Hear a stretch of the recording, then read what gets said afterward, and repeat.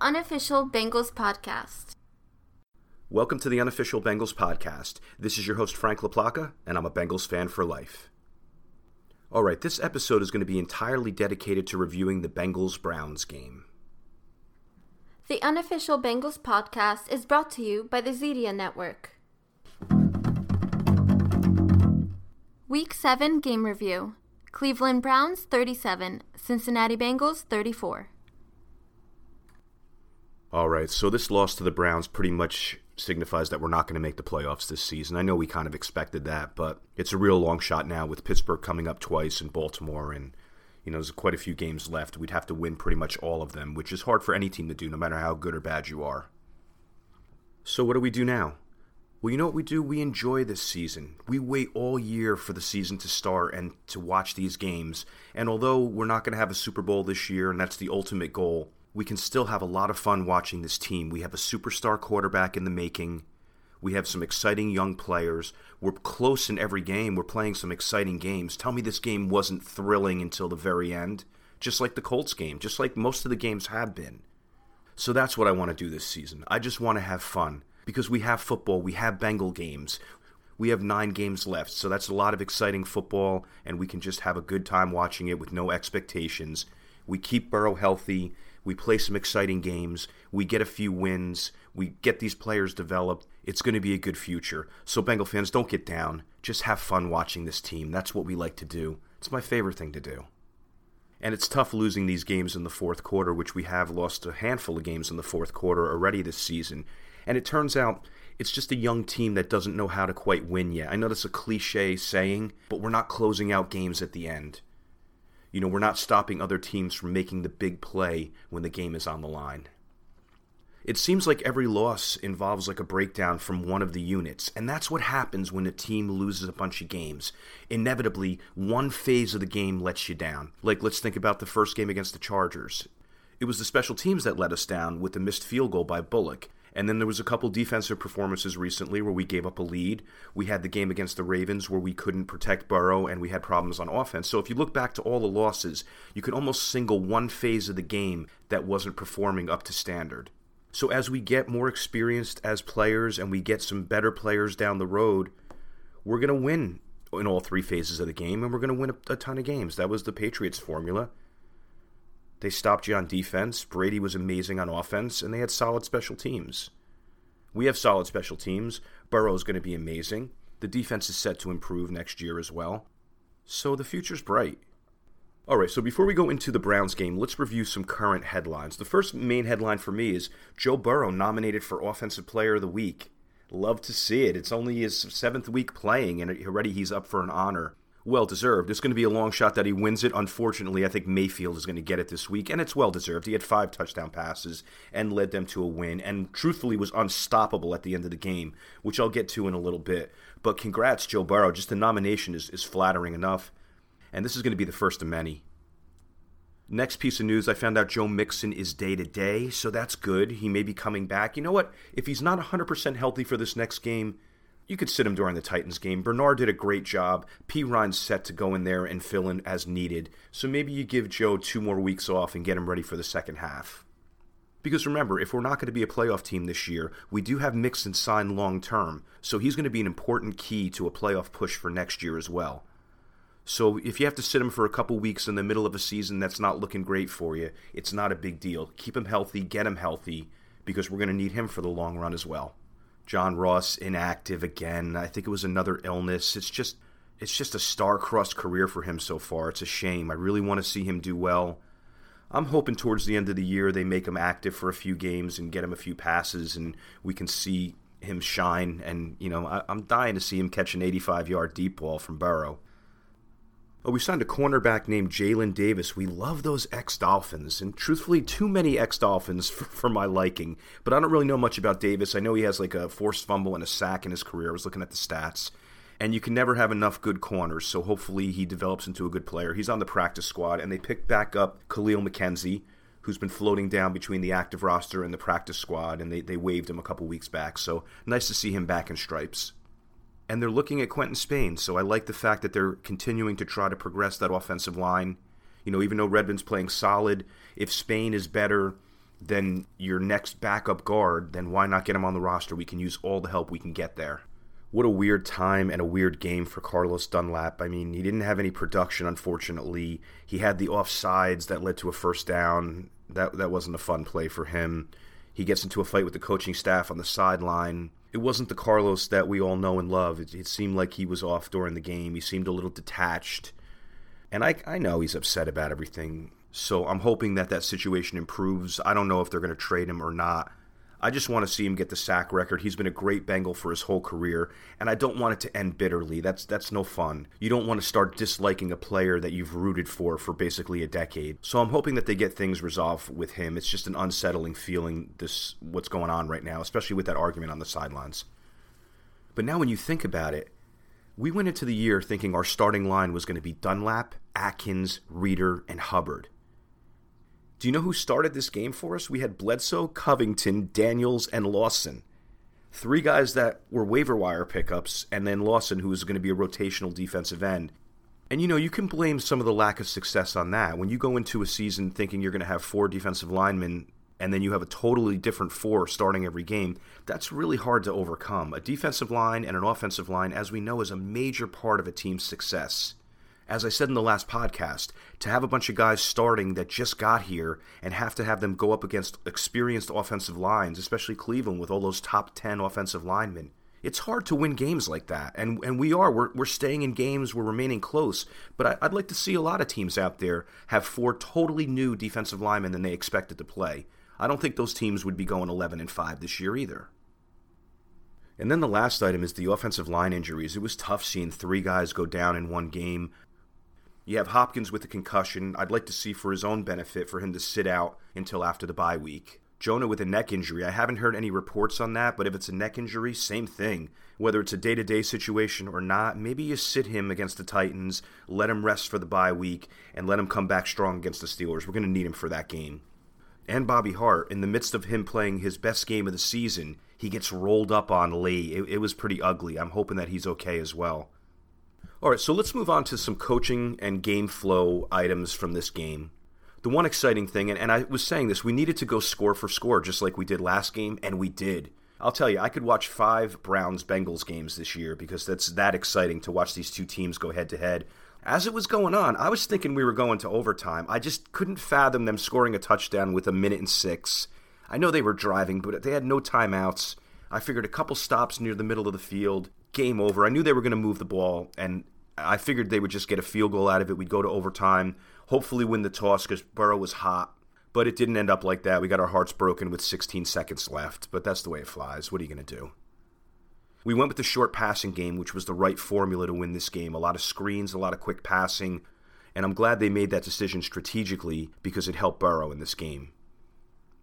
Another positive, there were no points let up before the half, which is my biggest pet peeve, and as a matter of fact, we scored right before the half. So we turned around that negative trend this game, so I'd like to see that continue. Nothing worse than giving points up at the half, and nothing worse than going 3 and out when you have the ball to start the third quarter. We didn't do either of those things, so I'm very happy about that. And we got creative with the play calling in the second half. That's been one of my complaints this year. It feels like we bust out a lot of really creative plays early, and then the game kind of gets to us, and we get in the flow of the game, and we kind of stick to what we know, and we don't get as creative or think out of the box. And there were 3 very clever plays that they called in the second half. They did that double screen pass to Bernard with the Boyd throw. We did a sweep to Higgins where we did a play action, and then he did like a jet sweep to the left sideline, which was a really cool play. We were doing some clever formations. There was one where we had like a diamond set up with 4 wide receivers, and then they sent one in motion, but pretty cool stuff there. We had the multiple tight end look, mixed up the running backs in the backfield. We ran some quarterback sneaks. We said, hey, we're going to run 2 in a row to score here. We're not going to be accused of doing another fullback. Zach Taylor didn't want to go down like that. He wasn't going to have another handoff to the fullback on that play at the goal line. He was like, we're going to just punch it in here. I think we ended up doing 3 quarterback sneaks where he just follows the push of the line and then the running back pushes him from behind. I just want to be careful with that. They were successful, and I'm glad they did them when they did the 2 back-to-back to score. But I always think of that Mahomes play where he dislocated his kneecap. And even on one of those sneaks, you saw Burrow at the bottom of the pile, a couple guys laying on his legs. It's a key play. It's a necessary play, but I don't want to see us do it too much because I do not want to see him get hurt on a play like that. We need to find an answer for these defensive back blitzes. They've been killing us for the last couple games, and it seems like teams are watching tape of how other teams do it, and we're going to be seeing a lot of that. So we have to figure out an answer on the offensive line to not miss those assignments or try to account for that extra guy. There was one safety blitz where Burrow just got lit up, but truthfully, I looked downfield, there was no one open. They sent one more guy than we could block, so that's not the offensive line's fault, and nobody got open. So that was one example of those DB blitzes hurting us. We had 4 false starts in the game as well, too, which is never going to help you. That's a drive killer. When instead of 1st and 10, you're at 1st and 15. Again, Burrow's got a great hard count, but our guys have to be disciplined and understand that he's got a great hard count and not be the guy to move. And, Mayfield was so hot in the second half, and I rewatched the game, and I'm like, how did he light us up this badly? I know he's a pretty good quarterback, but I was just like, what went on? And if you look at that second half, what was happening was we were getting no pressure. Kevin Stefanski was making some excellent play calls, especially against the zone defense. It just seemed like there were guys wide open all over the field. And Mayfield was throwing accurately. You can't take it away from him. He played excellently. So I think it was a combination of all of those things. No pressure, accurate throwing, good play calling, and our zone D was getting lit up. But you can't give up a touchdown with 1:06 left and no timeouts. It just hurt. I just wish that we could have found an answer. I know everyone's calling for Lou Anarumo's head after this one. And, Stefanski got the best of him. That's the way it goes. They're a division rival. They know you. You know them. And ultimately, he ended up losing the matchup against Kevin Stefanski. All right, now let's move on to my favorite topic of the Bengals, which is Joe Burrow. We have a superstar on our hands here. There's going to be some bright days in Cincinnati with this guy at the helm. 35 for 47, a lot of attempts, but it was the way we were moving the ball. That's the way the game went. He got popped a few times in the first half, but we didn't put him in harm's way too much, which was good. 406 yards. First Bengal rookie to surpass 400 yards.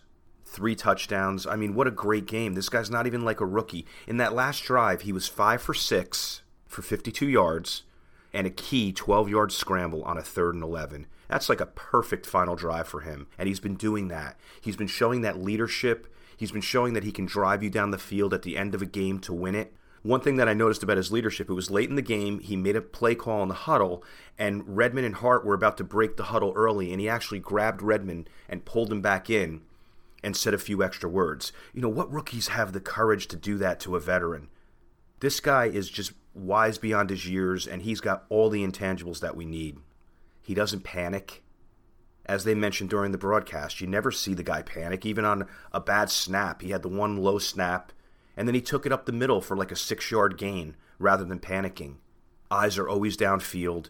Just nothing seems to rattle him, even big hits, even interceptions. He's just very level, and that's what you need to be a successful superstar. You need to be able to blast out with adrenaline, but you also need to be able to harness that adrenaline, and he does both of those things very well. The ball placement and the accuracy continue to be amazing. Back shoulder throws, a lot of velocity too, especially on a lot of those throws across the middle of the field in tight windows, just blasting them in there. And 65 yards in the air on that final Hail Mary. So he's got the arm strength to get it downfield as needed. That was a really good throw there. It was nice to see him reach the end zone from basically the 35-yard line. And his mobility has been incredible in the pocket. He has speed when running the ball. He's very elusive, a very fast quarterback, a lot faster than I think people realize once they see him on the field. So he's bringing the complete package. He's got the arm strength, the accuracy, the velocity, the foot speed. Everything is looking up. And he just had his 5th 300-yard game. The rookie record is 6. The season's not even half over. This guy's going to end up breaking a lot of records, both as a rookie and throughout his career. So let's just buckle up and get ready for the show. And then if you want to talk any negatives, there's a couple bad throws. The interception, he did have Boyd wide open, but there was a lot of traffic underneath. He didn't get enough arc on the ball, and Ward tipped it. So it was almost an ill-advised pass. As it was happening live, even as that play was developing, I was like, just get rid of it out of bounds. It was like 1st or 2nd down. We had a few more downs. It wasn't vital that we scored on that play. But he saw something. He tried to get it in there. I like the courage, not being afraid to throw into traffic. But that would be considered one of his bad throws. And then there were 2 dropped interceptions. There was one in the fourth quarter that might have been a game ender that Mitchell dropped, so we kind of got lucky there. But out of 47 throws, I mean, I count maybe 3-4 bad throws, and that's not bad. All right, so offensively, I'd like to give props to Gio Bernard. What a great game filling in for Mixon and being the bell cow. He had some solid rushes, some solid receptions. His blocking was outstanding. And he's a good guy. I mean, he's so likable. I hope that they keep this guy around and pay him his money and he retires as a Bengal. Such a likable guy and a great player and a hard-nosed player. I mean, he even picked up the cameraman on the sideline when he saw the guy fell. He's just got a good heart, someone that you're always rooting for, and he had a great game. Tyler Boyd is the best receiver on the Bengals. He is phenomenal. The yards after the catch, the contested catches, the catches under pressure, in pressure situations, whether on fourth down or on a fourth quarter drive or on a key third down. He's really lighting it up. He's getting yards after the catch. He's just a reliable target that needs some more national recognition because he is a star. And he runs a lot of those tough routes, across the middle of the field where he's got a linebacker or a safety bearing down on him. He got pounded on that one play too. He's in the midst of going down and he's got a defensive lineman just nailing him in the head. There was a couple things. They went low on Burrow one time. You had Ward throw the punch at Higgins. Browns were a little bit dirtier than I remember them being. But you're always going to say that about the other team. I didn't see us do any uncool things, but I guess it goes both ways. Higgins continues to be an amazing rookie receiver. He is going to be a star. He's got chemistry with Burrow. Made some great catches in key situations. That touchdown where he did the spin move with the run after the catch. He caught the ball. He was inside the 10. He had to go through like 3 guys. Really an excellent game-breaking play, and we're going to see a lot of them out of this guy. And then he went to do the Icky Shuffle. I don't know if anyone caught that. But then his teammates mobbed him, so he didn't really have time to execute the dance. But it was nice to see he was going to do the Icky Shuffle. AJ had another solid game. He had that key run after the catch in the fourth quarter where he kind of broke off a tackle by Mitchell again and fought his way for a first down. There were 2 contested balls in the end zone. He had the one that Ward kind of slapped away, and he had one early on in the game. AJ has a history of catching those balls. I'm not seeing him win those contested catches this year as much. But he's going to be watching film. He's going to see what's going on, and he's going to improve that. So I'm not worried about that. I've just seen more of it than I would ever expect out of AJ this season. Drew Sample's coming alive, too. He's becoming a receiving threat. And when he gets the ball in his hands, he's good with that run after the catch. Remember, he's a big, solid tight end. He was drafted more as a blocker than a pass catcher, but with Burrow out there, he's finding him. He's liking the target, and Sample's catching everything that's being thrown to him. Mike Thomas is running these great routes. He made 2 really key catches in this game. So I like to see those backup wide receivers get action in there, too. And then Samaje Perine. I know this was Bernard's game, but if you go back and you see this game, just watch the first run by Perine. He just gets the ball and just runs full speed ahead into traffic, whether there's a linebacker, a defensive end, whether there was a brick wall in his way. He was just going as fast as he could, hitting the hole as hard as he could. I love that toughness and aggressiveness. No wonder why they kept him on the roster. And he made a couple nice blocks, too, in the passing game. So good game out of Perine. Very happy with that. Offensive line, as I mentioned earlier, before Bobby Hart got hurt, he was having one of his best games as a Bengal. So I'm hoping that he gets better because he is the second best tackle on the roster right now. Alex Redmond continues to hustle and be a baller and fight every play. It seems like every play he's in an alley fighting for his life. He's just a total hustling street fighter ball player. Not perfect, but he had a pretty good game as well. Then the injuries really hurt us, and Billy Price came in and did very well. There was a couple center exchanges, but that's to be expected. How much center has Price been playing? He's mostly been playing guard, so it was nice to see him come in, make the play calls and the checkoffs at the line, and pretty much do his job throughout the whole game. So excellent job by Billy Price. Fred Johnson came in and played pretty well, too. He did let up a play to Garrett where Garrett hit Burrow, but you can't be perfect against a guy like that. He's a candidate for Defensive Player of the Year based on what I'm seeing, unless he just decides to show up against the Bengals. I don't know. And it was nice to see Akeem Adeniji get in there as well. He was in there for the last drive, which was a successful touchdown drive, so he was doing his job. It's good. They expect him to be a starter in the future. So with some of these injuries, he might get thrust into the lineup now and get him some experience. And again, we're going to need guys like that for the seasons to come. Tough seeing Jonah get hurt too. He got badly beaten on the Garrett play and the strip sack, but aside from that, he was holding up until the injury, at least from what I saw. All right, on to the defense. It's tough to see guys like Hunter Bryant and People Smith and Higgins beat us. They only had 3 healthy receivers after Odell went down. And I figured we'd just clamp on Landry and they wouldn't be able to move the ball, but those backup guys killed us, and that's just not what you want to see when you play a team. You want to see when the backups come in, you want your starters to make sure that they don't do anything. So with that said, let's move on to the secondary. Mackenzie Alexander, another great game in coverage. He was shadowing Landry. Those two guys were jawing back and forth all game. I don't know who was starting that, but you can see those guys do not like each other. And Mackenzie also made some great tackles too. He had the one open field tackle on Hunt early, and he's been doing that all season long. So another good game out of him. Von Bell, just amazing tackling in the backfield against running plays. He still continues to have the coverage issues. He was very close on both of those TD passes. But on the one, he didn't have any help from the middle from Bates, but it was almost excusable for Bates because if you look at that play, they had Landry on the side where it was Sims and Phillips, and Sims and Phillips were struggling greatly at that point in the game. So I think Bates saw Landry down there and decided, I'm going to help out down here, and he left Bell one-on-one. Bell was tight on that coverage, but not good enough. That throw was also another great throw by Mayfield. Darius Phillips, he was getting targeted a lot this game, unfortunately. He had the great interception early. I know they had that planned all week. Beckham was probably like, I'm going to light up Phillips over top. Didn't work that way. Phillips' great hands. It was a poor throw. He was right there with a great catch. So that was nice to see, but from there he kind of struggled the rest of the game. The one play that was unfortunate was when People Smith had the catch on the sideline, and Phillips was saying something to the ref instead of finishing out the play. And then People Smith ended up rolling out of bounds to stop the clock. So that was not a great heady play by Phillips there. And I don't like, it's not Phillips. I just don't like when players do that. You ever see a guy in the middle of a play, he's going down and he's raising his hand up in the air to pretend to be throwing a flag.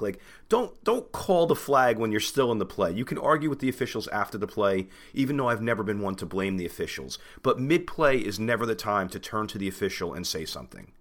And in this case, it hurt us, because if that clock kept running, it would have been even tougher for them to score that winning touchdown. And Phillips' coverage on the winning TD was not bad. He was beaten by a step, but he was very close. It was just a great back shoulder throw. If you look, he just missed it.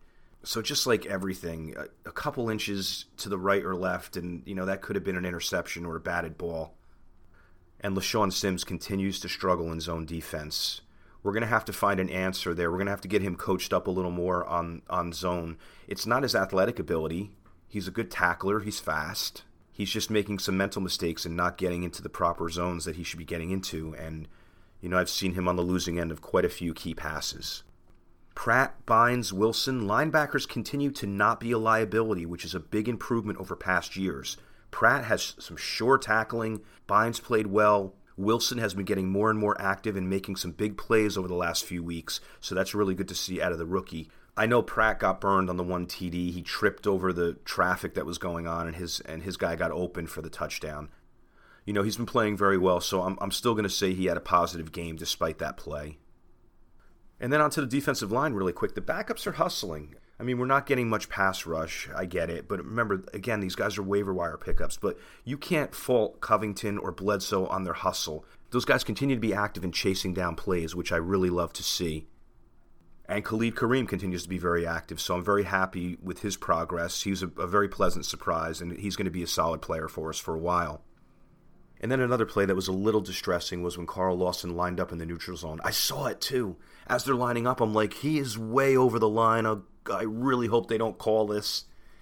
And of course they called it, and then it was a key third down that got converted to a first down. So as we see, a couple plays could be game changers. Maybe if Lawson doesn't line up there, we stop him on that third down, they have to punt. Maybe if Phillips taps People Smith on the way out of bounds, the clock keeps running and they don't have enough time to score. It's a fine line between winning and losing. And then lastly, on to special teams, because I always want to cover all three phases. Bullock has been solid. Those kickoffs are all going out of the end zone. We don't have to worry about any big returns there. He's making his field goals. He's making his extra points. And Kevin Huber, I believe it was 0 punts this game, which is pretty crazy. We were just moving the ball all over the place, so it makes sense. And Brandon Wilson, teams are really being cautious of him. He did have the chance to return 3, and every time he catches one, I'm like, oh, he's breaking it. But the Browns special teams were all over it, as I'm sure everyone's going to be. When you have a dangerous returner like that, the coverage team gets a little more jacked up to play him. They spend a little more time in the special teams room prepping for a guy like this. So I think that's what Wilson's getting right now. He's getting the star treatment where teams are really keying on him and game planning for him. And that's why I think we haven't seen any really big returns out of him over the last few weeks. So that's it. Again, it was an exciting game to watch. I had fun until the last few seconds where I was really mad, but prior to that I was having a great time, and I'm continuing to have a great time watching these games. So it's all good. We're going to be a dominant team in the future, and this year, let's just have some fun. That'll do it for this episode. Next episode, we're going to welcome in Buck Rising, who is a Titans expert who's going to review the Titans for us. Tom McLeavy's going to stop by for another McLeavy Minute.